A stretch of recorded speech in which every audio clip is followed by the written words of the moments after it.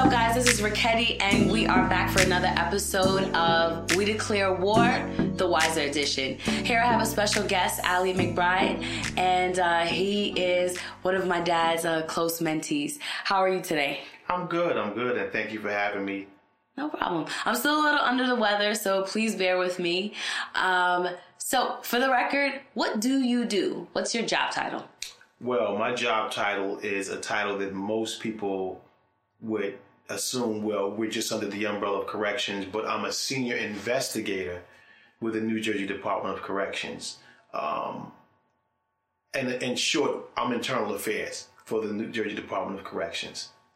So what exactly what internal affairs does is pretty much the same function that an internal affairs division does for a municipality. For instance, we investigate officers, we investigate inmates, we investigate interactions between officers and inmates, or corrections officers and inmates.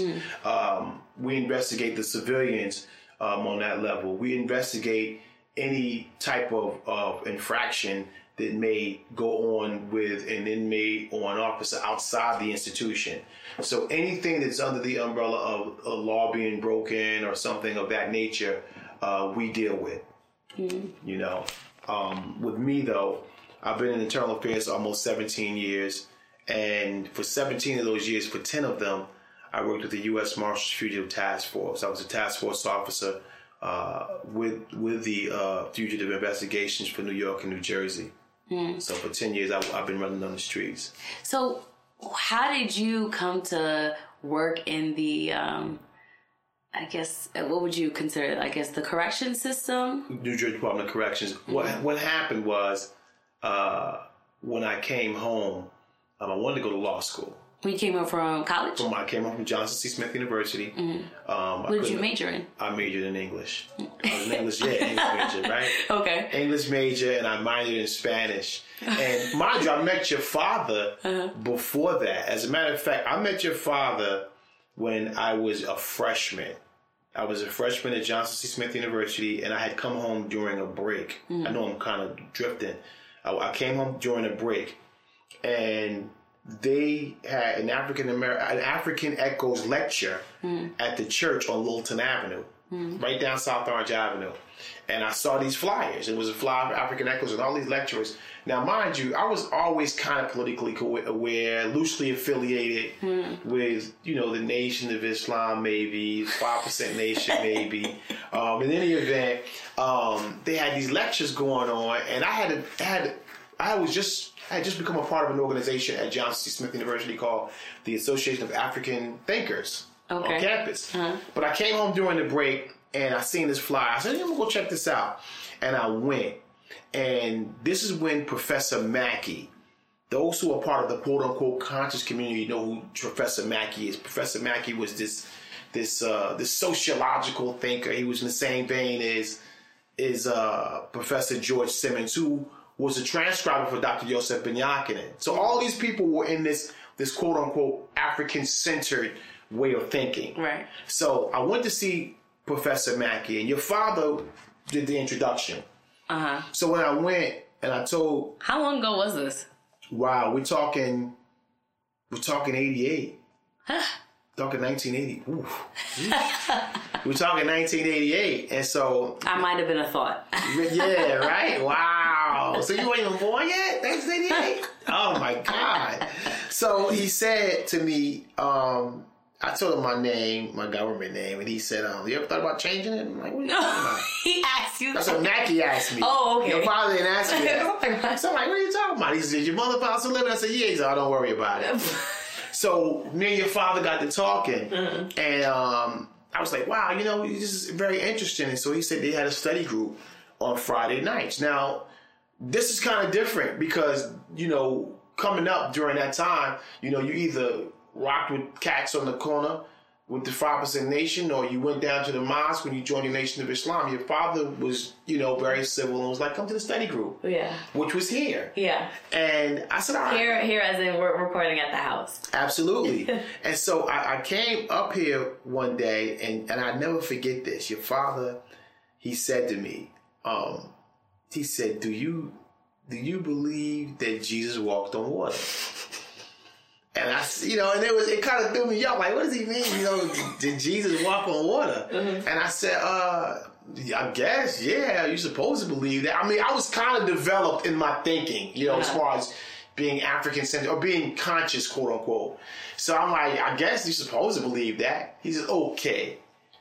He said, what if I told you that I walked on water at Branch Brook Park? What if I told you that? Would you believe me? I said, well, no. He says, well, how do you not believe a man that you see right in front of you and you don't believe, but you believe a man that you've never seen and it's questionable about his existence. And that was my journey. From that point, that was my journey into seeing things from a different perspective, seeing things through a different lens. And it just blew my mind. Your father blew my mind with that one time. And I'm like, wow. And from that point on, I was sold. So, I was going to different lectures and different things. Every time I would come home during a break, I would long to come home for these breaks. And there was so much going on in New York at the time and in tri-state area. You had the Tawana Brawley issue going on. You had the Central Park 5. Yep. All of these things were going on at the same time. You would read the City Sun. You read the Amsterdam News, and of course the Final Call. The Daily Challenge came out at that time. And it's funny too that how important media is because of this new medium called social media, how important those things were and how we kind of just let them go. But you had the Carib News, you had all those things, and I was introduced to them via your father and people within that community. And so going back and forth, I would come home, I'd be longing for the lecture. We get our little VCR tape, seeing the lecture of Dr. Ivan Van Sertima, who was a professor at Rutgers University, who wrote They Came Before Columbus, or Amos Wilson, who wrote a bunch of books. Matter of fact, Amos Wilson's book, The Falsification of African Consciousness, and another book was actually done and transcribed through African Echoes. A lot of people don't know that. I didn't know that. Yeah, or Black Power. Well, not Black Power, but it's Falsification of African Consciousness, and it's another book that was literally transcribed from African Echoes lectures. As a matter of fact, there are a lot of lectures that you find on the internet today that your father did the introduction on. It's literally intellectual property. Right. And I need to go check that out. Yeah, absolutely. Because, I actually did my master's capstone on African Echoes. And I did a SWOT analysis. And the SWOT analysis that I did, part of the SWOT analysis was the intellectual property. And I said, there's a plethora of lectures that are floating around online that were done through African Echoes that literally were the definitive lectures of some of these people that we don't really keep our fingers on. So I say that to say, like for instance, Dr. Edward Bynum, out of Boston, he was a medical doctor. He was a neurologist, if I'm not mistaken. A neurologist. He did a lecture, and it might be one of the only lectures. Dr. Baba Katie Awadu, who does the LIB radio out in California, I know he was selling that at one time, but that lecture was done with African Echo. Now, I love Baba, you know what I mean? And I think that it's cool that he's doing that because we didn't really take ownership of that, but there are a plethora of lectures. I know I'm going off top, but I gotta just say this. It's important that people know that. Well, I mean, this is part of your background, you know what I mean? Right. How do you... There's no way. How do you do a major in English and then a minor in Spanish and then you're working in corrections? Right. Well, I can't. And then maintain your African sense of self. Well, it's tough. It's tough because speeding up. Once I came out of school, I came home and then before I came home, I took the test because it was like. A test for corrections, state police, the Newark police, the fire department. I took the test for all of those because it was like, you're not promised a job. So I'm like, my mother would fly me home and I would take those tests. What was your ideal job? My ideal job was I wanted to go to law school. Okay. I couldn't afford to go to law school. So I winded up getting a job. And I even asked your father, I consulted with your father. I consulted with your father with a lot of things. Man. I consulted with your father of whether I should pledge a fraternity because I wasn't going to do it. And what winded up happening, I was at the library one day and Dr. John Henry Clark was there, the book library. And this was during the James Brown, when James Brown was alive. Now they have an organization in his name and in his honor at the Newark Library. Mm. And your father was down there. I think your father might have loosely had something to do with Dr. John Henry Clark coming to the Newark Public Library. Mm. And I mentioned pledging Alpha Phi Alpha Fraternity Incorporated. And he went off. You don't need to pledge no Greek letter fraternity. And I was like, wow. And Ron Rice, who was a councilman in this right here in this ward where we're doing this interview right now, he said to me year before last, I was there when it happened. I never knew he was there. But he was there. He was like, he made that much of a ruckus. Yeah, it was a big thing. But then your pops pulled me to the side later. And he was like, listen, you should pledge that fraternity because you can influence other people to see things a little differently, see things through an African lens. Mm-hmm. And believe it or not, in him doing that, indirectly afforded us the opportunity to have Dr. John Henry Clark come and speak at Johnson C. Smith University. Mm. So between that and between me indirectly influencing my other line brothers to want to pledge that as opposed to Kappa and these other organizations, it worked out. It worked out great. And even to this day, they still to this day, with my fraternity, if I'm not mistaken, they still give each line member an African name. Right. But your father is literally responsible for that. Believe it or not, he's responsible for that. So in any event, I came home, took the test, corrections called me back, and I started working corrections. You weren't hesitant to work corrections? Because you joined the force almost, 20 years ago? 22 years ago. 22 years and 3 months. I went to corrections. You know what it was? It was a matter of being able to pay my bills. Mm-hmm. You know why I didn't really see it as a contract? I mean, I was kind of uneasy at first because it was like, damn, here it is. I got all this information being in this organization, African Echoes, but bills still needed to be paid. Right. Plus, my consciousness is different from, not better or not worse. It's just different. Mm-hmm. So if I go into an industry like law enforcement, I'm looking at that whole thing differently than others. I don't look at that population of people as something other. I look at that population as, hey, I'm doing a job. If I can make some impact on some individuals while I'm here, then I'll do it. As a matter of fact, your father used to come to Northern State Prison. I think someone teach or something like that. Yes, yeah. Him, and there was another professor. I think the other professor was from the continent, if I'm not mistaken. And I think your pops used to come with him. Yeah, I used to come with him and teach. He used to teach. I never seen him there, but they used to come there and they used to teach the inmate population. Yeah, it's crazy. Yeah, they used to come and they used to teach. And that's my thing, that, if I work there, if I'm able to make some impact on individuals that are there, then so be it. That didn't stop me from doing my job, but it stopped me from looking at things the way, unfortunately, a lot of people of African descent, the way they looked at doing the job. Their whole thing is, put your foot in that type situation a lot of them. Why? Unfortunately, that's just how we've been socialized. I think that's, again, we've been socialized to believe that not doing things as a collective, like looking at that population of people as something inordinate to who and what we are. That becomes the issue. Not understanding that, African people are not just from the continent. African people are part of the population here in the United States. Right. African people are in South America. You have a population of African people in London. Like, looking at things through a diasporic. Mm-hmm. I'm not even sure if that's a word, but looking at our people from a diasporic lens, understanding that when you see people in Haiti, that is you. Right. That is who you are. And again, all of those things started from that organization that your father was very important, very instrumental in being a part of and starting, being able to see the world through that lens. Right. Because I remember asking you too, like, I was like, what did he say? Like, when you went to join in corrections? Because that's, that's kind of... He never ever...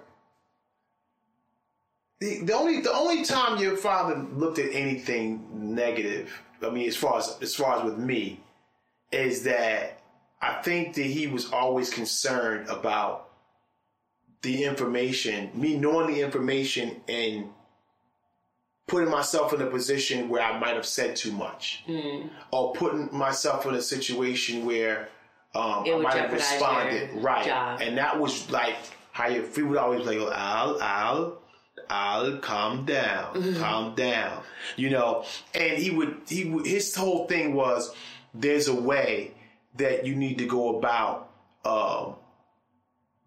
having that information, right. And sharing that information. And I think that was his major concern. I think he understood the requirements of paying bills, and that you have to do certain things. You got to. And believe it or not, my foundation being, a part of African Echoes, my approach to things were different. My approach to how we dealt with fugitives was different. Just me being involved in the shooting incident back in, if I'm not mistaken, either 2013 or 2014, where I was shot at. It was shot at like with my team between 15 and 17 times. Just being able to deal with that situation and to have some compassion for a man or a boy, because his name was, Trayvon, he's doing time now for it. Being able to literally go back in there 3.5 hours later to safely get him to surrender. Being able to have some compassion for your fellow man, and particularly those that are a part of an oppressed community. Right. We as African people, how do we see ourselves as human beings? How do we see ourselves as brothers and sisters? And I think that that's one of the biggest issues for a larger part of the community, being able to identify with those people who have historically been oppressed in this country, who've been kidnapped from West Africa during the Ma'afa. The Ma'afa is a term used by, what's the lady's name? Marumbi Ani. Your father introduced me to Marumbi Ani. She wrote the book Yerugo. And, she talked about the Ma'afa. The Ma'afa is everything that we've experienced when we were kidnapped from West Africa and brought to the hells of North America to toil for free, to be terrorized, to be raped, and to come here.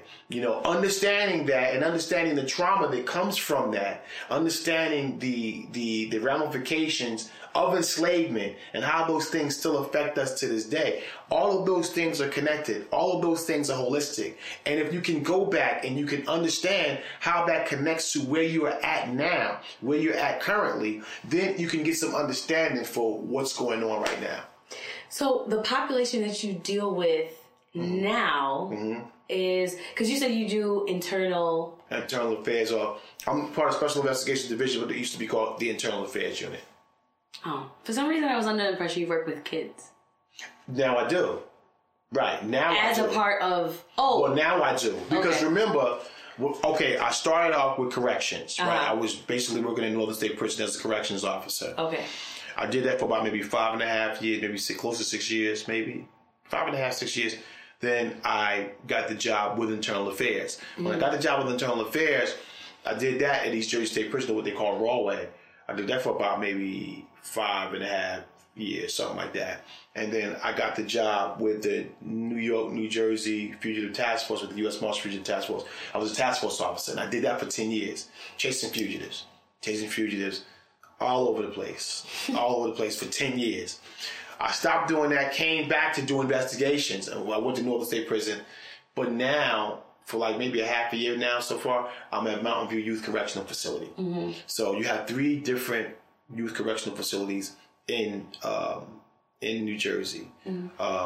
You have Garden State, you have Mountain View Youth Correctional Facility, and is it Craft? Central Reception? That might not be it, but there are 3 youth facilities for people that are young adults. So yeah, I do. What's the age range for there? 18 to like late 20s, early 30s, something like that. So yeah, you're working with a younger population. And your job now with them is still investigations. What kind? Like, can you talk about that? Yeah. My job entails pretty much the same thing, just with the youth population. Maybe they might be, someone might bring drugs in. You have to pretty much investigate that and see, how did that get into? How did that get in? Yeah, I mean, it's a law being broken, and you have to do your job for the most part. With dealing with these populations, ever so often, the term school to prison pipeline pops up. Mm-hmm. What is your take on it? And can you explain what that is? Like, how does that affect the population that you deal with now? Or if it does at all? If you think that it does at all? Well, let me kind of flip it on you. Let me ask you a question, and it can kind of almost segue into where we can go with this. Mm-hmm. Can you recall historically when the enslavement of African people ended and when the prison system started?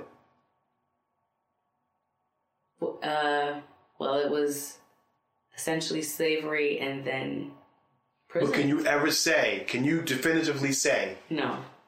Right. No, I can't.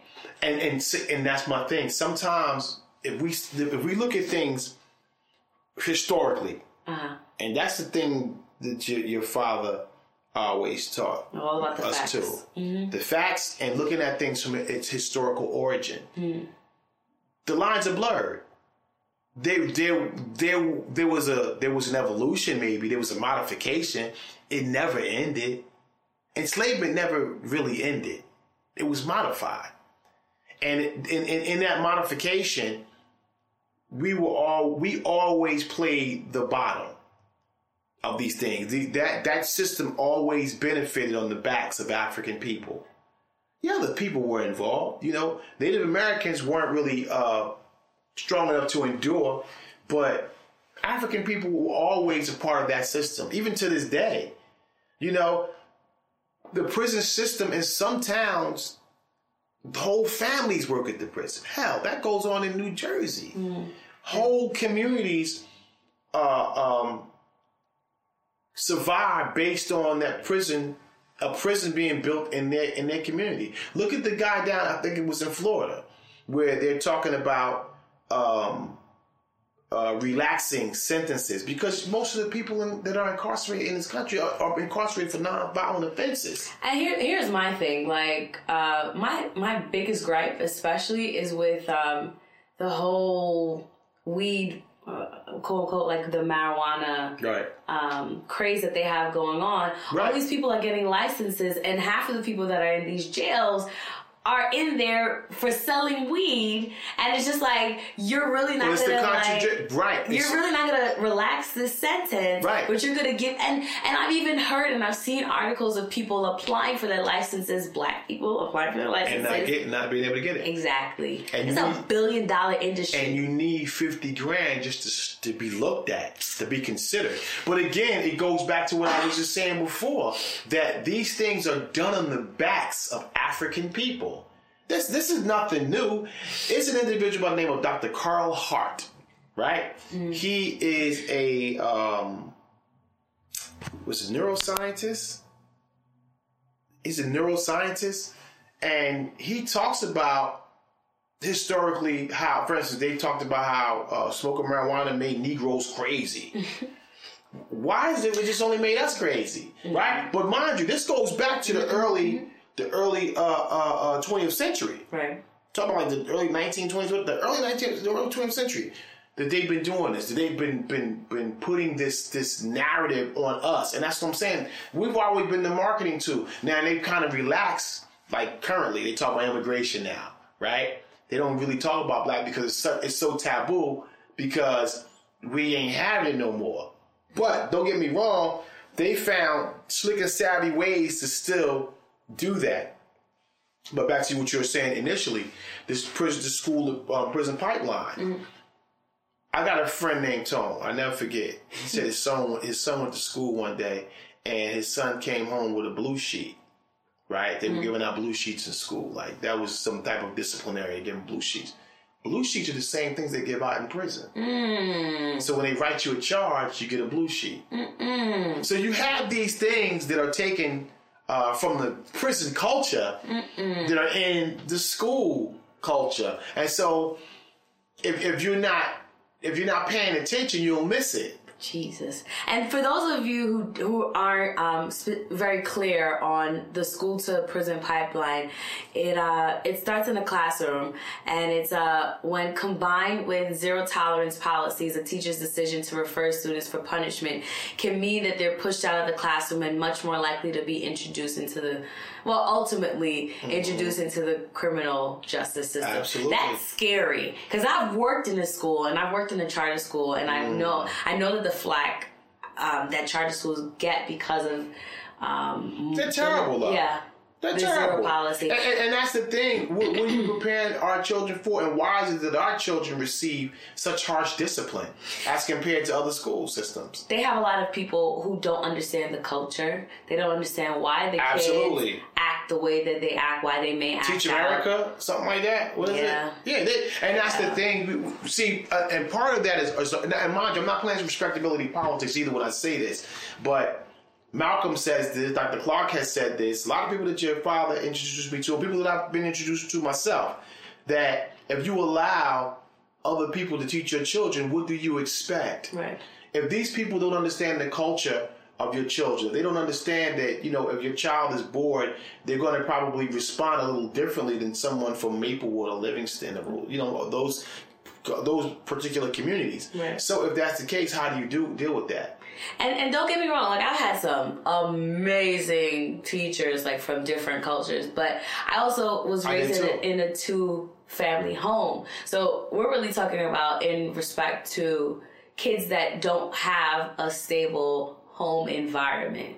Like, how do we help them? And my question for you, too, is, like, from dealing with the populations you do deal with, what are the things that you've seen them lack that have kind of helped them filter into the prison system?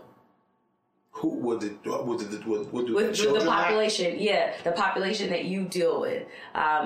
Ultimately, how do we help them stay out of the system? Is there there is no formula, but what are the things that you've seen these kids lack? I don't know if this answers your question directly, but one thing that we lack is a better vision, and this is what I mean by that. Prison is seen as a rites of passage for manhood. For a lot of people in certain communities, I guess. For a lot of communities. That's scary. Prison is seen as a rites, and what I mean by that too, think about this. Hip-hop, for instance. Hip-hop promotes jail culture. The majority of the jail culture and drug, which... Modern hip-hop. No. Throughout the history of hip-hop, that's been going on. I mean, if you think differently, tell me. And see what winds up happening? When I say modern hip hop, because the only thing, the first thing that comes to mind is like Public Enemy for me. Yeah, but Public Enemy was socially, for instance, Uzi Vert, right? No, I'm saying it for a reason. He has a song called "All My Friends Are Dead." Yeah. But is that hip hop though? But okay, go ahead. He got nominated for not the Grammys, right? But okay, hear me out. So he has a song called "All My Friends Are Dead," but then the Ghetto Boys have a song, "My Mom Playing Tricks on Me," which is almost 20 years ago, right? Then you go back to Grandmaster Flash, which was kind of like socially conscious, but it's still You'll admire all the number book takers, the pimps and pushers, and the big money makers. Driving big cars, pushing 20s and 10s, and you want to grow up to be just like them. Smugglers, scramblers, burglars, gamblers, pickpocket peddlers, even panhandlers. You say I'm cool, I'm no fool, but then you wind up dropping out of high school. Now you're unemployed, all non-void, walking around like the pretty boy Floyd turned stick-up kid. But look what you done did. Got sent up for an 8-year bid. Now your manhood's took and you're a Maytag. Spend the next 2 years as an undercover fag being used and abused, served like hell. Till one day you was found hung dead in the cell. It was plain to see that your life was lost. You was cold and your body swung back and forth. But now your eyes sing the sad, sad song of how you live so fast and die so young. I still remember that. And that's from 1984. So you've always had this genre of music, hip-hop, always looking at things from that perspective, from that point of view, from that time on. That it changes, it modifies over time, but we're still addressing the same thing, and we're still kind of bigging up jail. Wu-Tang Clan, do this bid, come home. It's the same thing. Why is it that we always got to go do a bid and then come back home? Like, what is that about? And the thing is, when do we change it? When do we change it? Jay-Z tried to change it with this 444, right? And people tried to roast him. 50 tried to roast him about doing it because he's like, because you can just see how he's responding in where he's at right now. He loves being married. He loves looking at his children. He's trying to change it because remember when Jay came out with Reasonable Doubt, everything was about getting that money and hustling. Right. I used to see Jay on 8th Street. I used to see him on J Street driving the whips or whatever because that was his thing. But then he's selling his new album. If I knew what I know now, then I would do things differently. Right. Nas did it before him with that album, where he got on his quote-unquote grown man. And what the hell does that mean, getting on my grown man? When do we make the transition from that way of thinking to where Jay is at right now? How do we make that transition? We start to see ourselves as African people. And then what? And then things will automatically change. Then you will see how important you are to your family structure and how it is what it's supposed to be to raise your children, to take on the legacy of where we need to be as opposed to where we're at. And when you say raise yourself, raise your children. No. When you say to see ourselves as African people, it's mainly, I think, for me, it'd be to really inform yourself. But not only just to inform, it's beyond that, and that's part of it. But it's beyond that. It's a cultural thing. For instance, I remember back in the day, it was about wearing a polo or whatever, and cats used to say, "Yo, I dress like a white boy." What does that mean? You dress like a white boy? That was what we used to say, just like a white boy, right? Cats used to get the little S curls in their hair. You know what I'm saying? They get the little moon part like Raekwon gets, and they get the little S curl in their hair. How do we get beyond that? And mind you, we're probably closer to it now than we've ever. It's so funny. It's ironic. Because of social media. Because of social media. But okay, so my question now is. You hear a lot, and I know that you're pretty active on social media, so I know you've seen this whole Hotep, quote-unquote Hotep movement. And I don't like it. But okay, so for everyone... I don't like the fact that... Okay, I'm sorry. So for everyone who's not familiar with it, number one, what does Hotep even mean? Hotep is from the language that some have been, I think, pretty successful at translating, like Raketi, whom of course you know. Raketi Amen. He's talking right, Raketi Amen. It means peace, and there are other things that go along with that, and that's the thing, being able to make African culture practical. So when I hear people say, "Oh, these Hoteps," hold on, but it's from the language of the ancient Kemetic people, right? Or what people deem the Greek word, the ancient Egyptians. Right. And then this Hotep movement explains to people exactly. There is the Hotep movement. But, okay. There's an African movement in Egypt, or Kemet is a part of it. No, but people on social media, they really refer to like this Hotep movement. It's very like... And it's negating. Right. It's very like male-centered, anti-women. Not true. The Hotep movement? Yeah. What is a Hotep? First of all... No. The Hotep movement online like that I see. Okay, right. But the thing... Right. This is what I'm talking about. I know what you're saying, but see, I'm from another segment, like Dr. Greg Carr from Howard University. I'm talking about my generation. But why are they calling it Hotep? Because it's I don't know. I don't even know where that came from, but it's just getting misconstrued. It's and I feel like it's really... It makes me cringe, I know. It makes me cringe, too, because I'm just like... Because you have all these people online. They were saying Hotep when I met your father back in the 80s. I understand that, but they're using like the Hotep movement as like this whole like... It's just a bunch of like really, honestly, it's a bunch of guys like just bashing women and any and everybody that's not black. And I don't know where they get their information from, but do you know where they get it from? They get it, believe it or not, they get it from... Some of that stuff comes from things that I learned. They've taken that stuff and they've twisted it or whatever, but the foundation... Right. And that's the thing, and that's unfortunate because of social media and because of the technology that we have. Right, because you can go to YouTube and see a lecture by Dr. Clark, but you won't read African World Revolutionary by Dr. John Henry Clark. But listen, people would...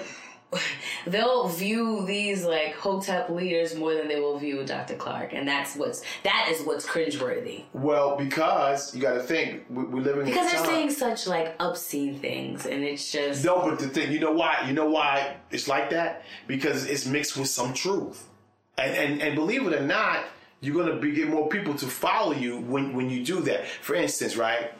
Tariq Nasheed is the producer of Hidden Colors. Like, he was part of what people may deem as...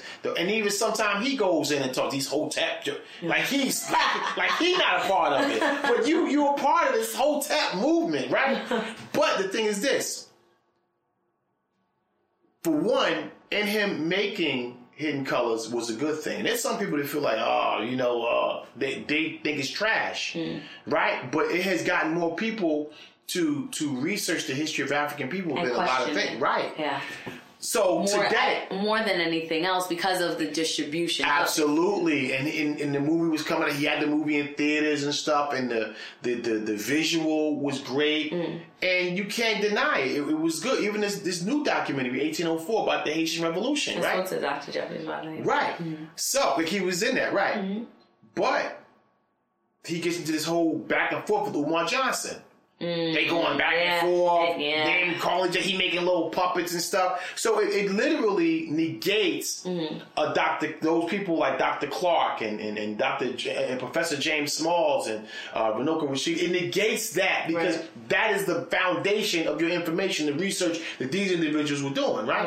Right. He's calling Umar out his name. Umar's calling him out his name.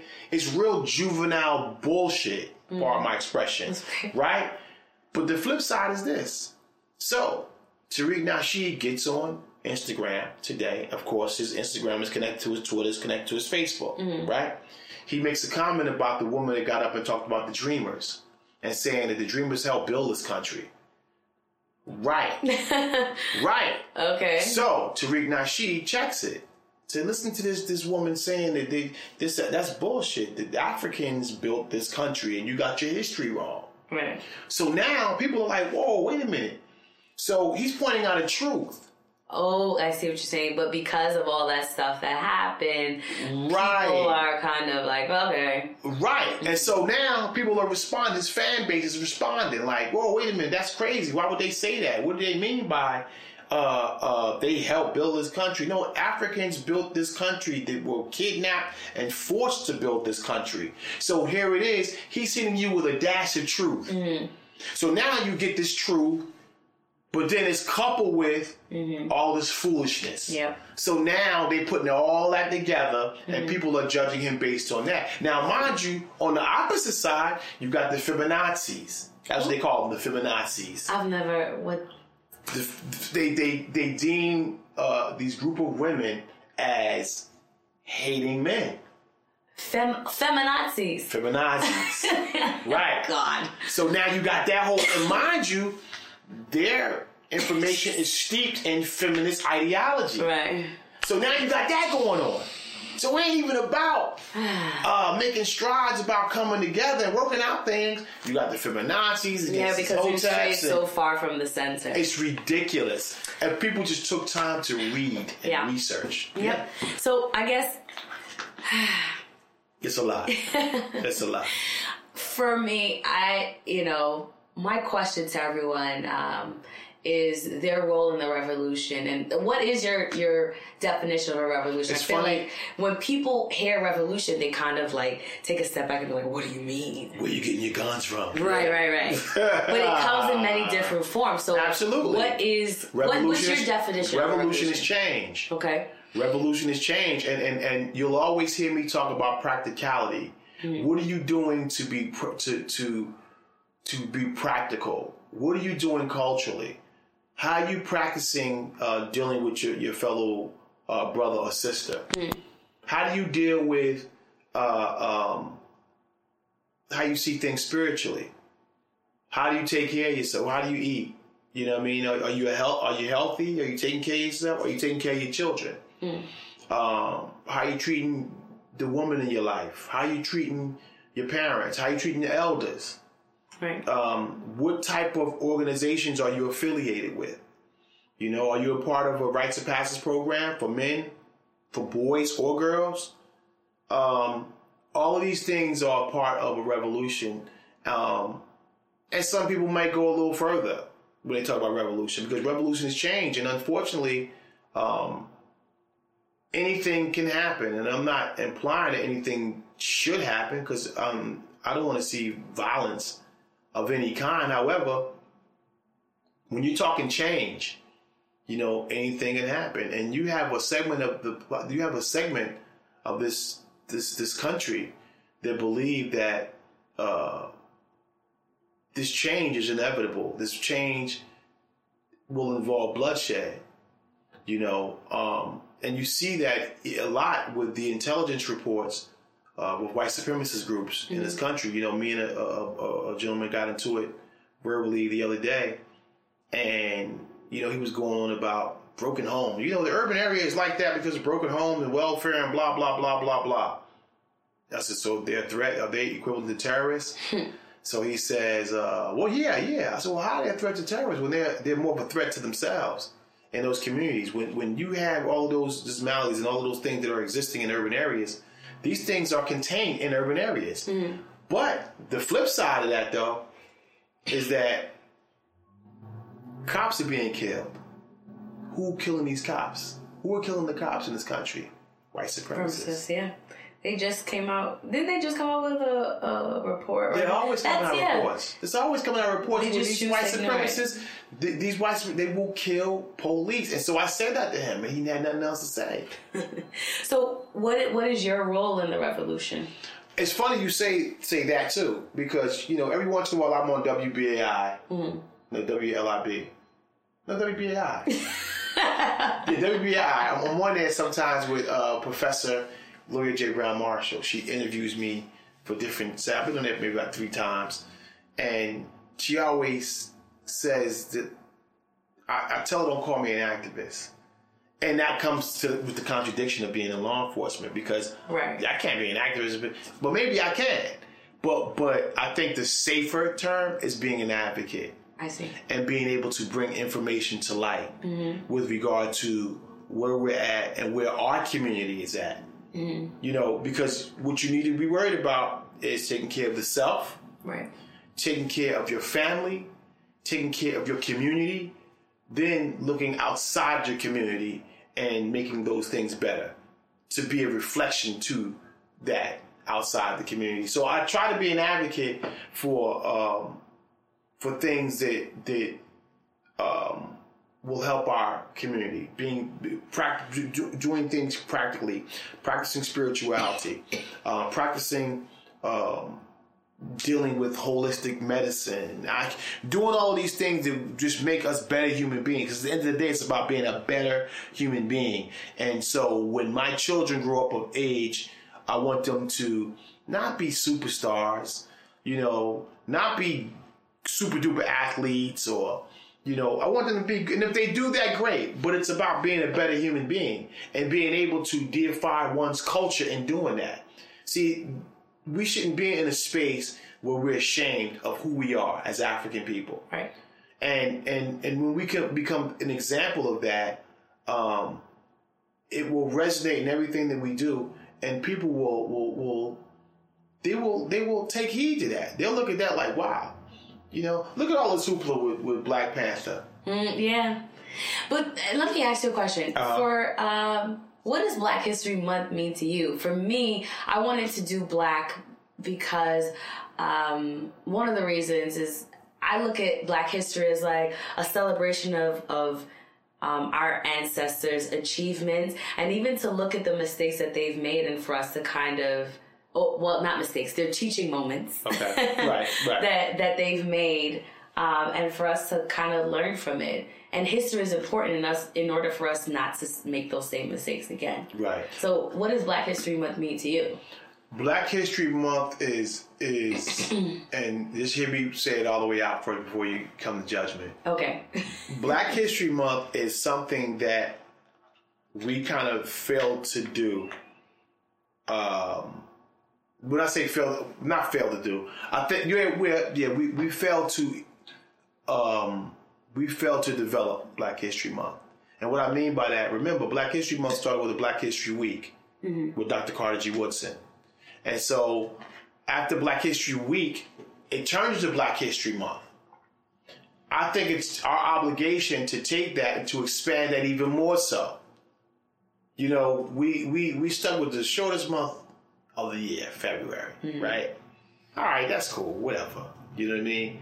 But we have to get to the point where, like, for instance, I bet you, I don't know, I won't say you wouldn't know, but I think most people don't know that this is the decade of the African at the UN. The UN has declared this next 10 years up to 2024, 2022, so this is the decade of the African. What does that mean? Meaning that it's a deification of African throughout the diaspora. Everything going on with African people should be celebrated. It's a film thing that I was invited to by Gloria J. Brown Marshall next week in reference to the decade of the African. How do we make that larger? How do we stay in step with what Dr. Carter G. Woodson did? He expanded African History Week to African History Month. How do we expand that outside of just celebrating African History Month? How do we make that larger? How do we do that outside of February? How do we make that bigger? It's a good thing, though. Don't get me wrong. It's a great thing. I mean, I think that Black History Month kind of, at least from what I'm seeing, it will be larger every year because of social media. You have all these hashtags like Black Girl Magic and Black Boy Magic and all this other stuff. So I feel like we're celebrating each other more, and we're able to do that at a larger scale than anything else too. So will it expand to anything more than Black History Month? I think, personally, again, it goes back to what we were talking about earlier. I think that things are becoming larger, and I just think that some of us, like, you've always looked at certain parts of the population, they overdoing it, but those are the ones that keep things balanced. Right. Those are the ones that keep things balanced. So when Dr. Clark was talking about the stuff that he was talking about, now everybody's taking heed to that. Yeah, and even it's funny, Dr. Sebi. Think about they that. They used to think that he was crazy. How about that? You know what's funny? Layla Africa, Dr. Sebi, Queen Afua, this whole vegan thing, it started with them. I literally was walking one day and I was like, My dad has been eating couscous and millet and all this other stuff for years. For years. Yes, he was. And, you know. All of a sudden. Now everybody's catching up 20 years later. But that's my thing, that we can't keep on waiting for other people to embrace our narrative. That we have to live our truths now. We can't wait for other people to say, to get into it and say, oh, we're going to do that. And then we start blaming them for appropriation. Validation.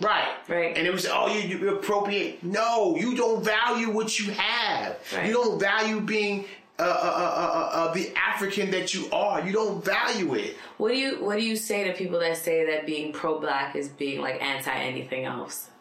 I don't pay them any attention. Because I think that's, you know, that's part of the problem too. Like, a lot of people are not afraid, but hesitant. No, you're right. They're afraid to be. Let me tell you, when I pledged, I'm going back to when I pledged the fraternity, and we were online, and they were asking people why they wanted to pledge Alpha. Why they wanted to pledge Alpha. We were online, whatever. We had to take our hoods off, and people were surprised because I was the pro-black guy on campus. You know, Alpha, bro, he pledging Alpha? What are you doing pledging? Like, these are people in fraternities. Yeah. What are you doing pledging? Like, why would he be pledging? But you a Kappa, right? So they said, why do you want to pledge Alpha? I said, it's the only fraternity to me that appears to deify one's culture. So they was like, You know, and it blew their mind, you know, for some cats. And that's the thing. When is it going to be all right? Yeah. Are we going to start wearing African garb when Black Panther is a month in the theaters? Are we going to stop? Or is this something that we can carry through? I've been wearing African garb. And mind you, I look at some of my old college pictures. Because I used to see your pops used to wear some slick shirts. Yeah. All right? Your pops used to lift a little bit. I remember that, right? He used to wear African shirts or whatever. And to this day, I've been doing that since I was in college. Yeah. I still do that to this day. And I God willing, my 3-year-old and my 1-year-old will do the same thing. You know, we have to be a deification of culture. And we can't let people, like, what winds up happening too when you talk about African consciousness, right? People start getting into the spirituality later on. So now, there's certain things that I deal with when it comes to spirituality. Like, those are the things that Dr. Clark and Dr. Bennett never really touched. They just touched the history and the research. Right. But they seldom got into the spirituality. So some people will say to me, oh, well, you know, you don't have to do that, you know, because people, they wear African garb, but they don't got nothing. Well, I got something upstairs. And I still choose to wear African garb. Mm. When I go to the African Street Festival, the International African Arts Festival in Brooklyn, I throw my African stuff on. So I can go celebrate our culture. Right. When I go to BAM, Dance Africa, I got my African culture. I got my African culture on. Yeah. Whenever I go to a Kwanzaa event, I have my African culture on because I want you to know that I'm an African. Yeah, I look like an African. I look like I'm from Nigeria. Or I look like I'm from Haiti sometimes to some people. But I want you to know that, and I'm not ashamed of that. I want you to know that when you see me. Mm-hmm. So even when I'm at work and I'm in a space where we talk about ethnicities or whatever, I refer to us sometimes as African people. And what do they say? They don't say anything. What can they say? They don't say anything. And it's funny because in doing that, right, when you do that, it doesn't really catch them off guard. You know, it doesn't. You know, the only people that really seem like it catches off guard is us. Mm. You know what I mean? Yeah. But them, I came to work one day. I was on call at East Jersey State Prison when I first got into internal affairs. I don't know where I was at, but I had some sandals on, right? Some old gold sandals, like straight African sandals with African top. And I ain't had time to go home and change. Right. And I went to the jail with my African stuff on. And nobody said nothing. For the most part, it was like, what can they say? You're fully clothed. Like, you know what I mean? You know what I mean? So I had that. One time I was teaching, me and my man Anton, we used to teach an African history class on Saturdays. So I was coming from the class going to my car. Somebody was breaking in my car. Yeah, right? And I'm like, what? And so my friend Tanu was like, is that somebody breaking into your car? And I'm all African now. So I go over there, and make a long story short, I have my thing. Let's get your ass up against the wall. Right? So I'm checking them. So the police come, right? Uh-huh. So I was like, I gotta be careful now. So I was like, look, I'm putting the gun down. So put him down. And so the dude winds up slipping away. I said, no, don't let him get away. But because they so fixed on me because I had the weapon, they stopped me. And they let the guy get away. Now, they you didn't have your badge on you or anything? I mean, yeah, but they still see this dude, you know what I mean, with this African stuff on or whatever. But because I knew how to respond, I still was good. But they let the guy get away. And there was another dude coming to me, look, y'all letting the other guy get away. Like, they seen it. The brother seen it. So then, ironically, they asked me, I give him my weapons card, I give him my ID and everything. So then one of the cops says, I look at him, I said, dude, we work together every day. Oh my gosh. And he said, I thought I recognized you and How does that happen? But I have no regrets though. Because again, we have to deify our culture. We have to value who we are. We have to value the things that we wind up discarding and then somebody picks it up and then we get mad because they pick it up. Right. You mad. What are you mad for? So now when my children drop things on the floor, I say, Makeda, value your things. I say that now. I don't just say pick it up. Makeda, it's yours. Value your things. So maybe that'll resonate and they'll internalize that. But we have to value our culture. We have to value who we are. We have to value our spiritual systems. We have to value our names. Yep. You know what I mean? Like your name. Like, do you appreciate your name now?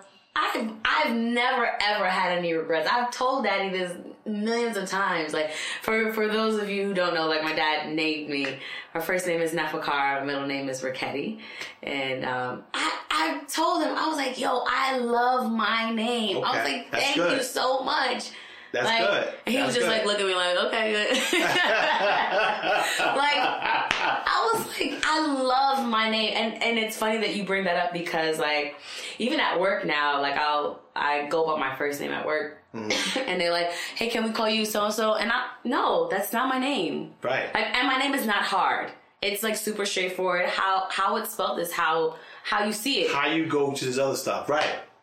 No, you may not call me Neffy. Like, Nefakar is my name, and that's it. Okay, no problem. What are you going to say? Right, that's right. I love my name.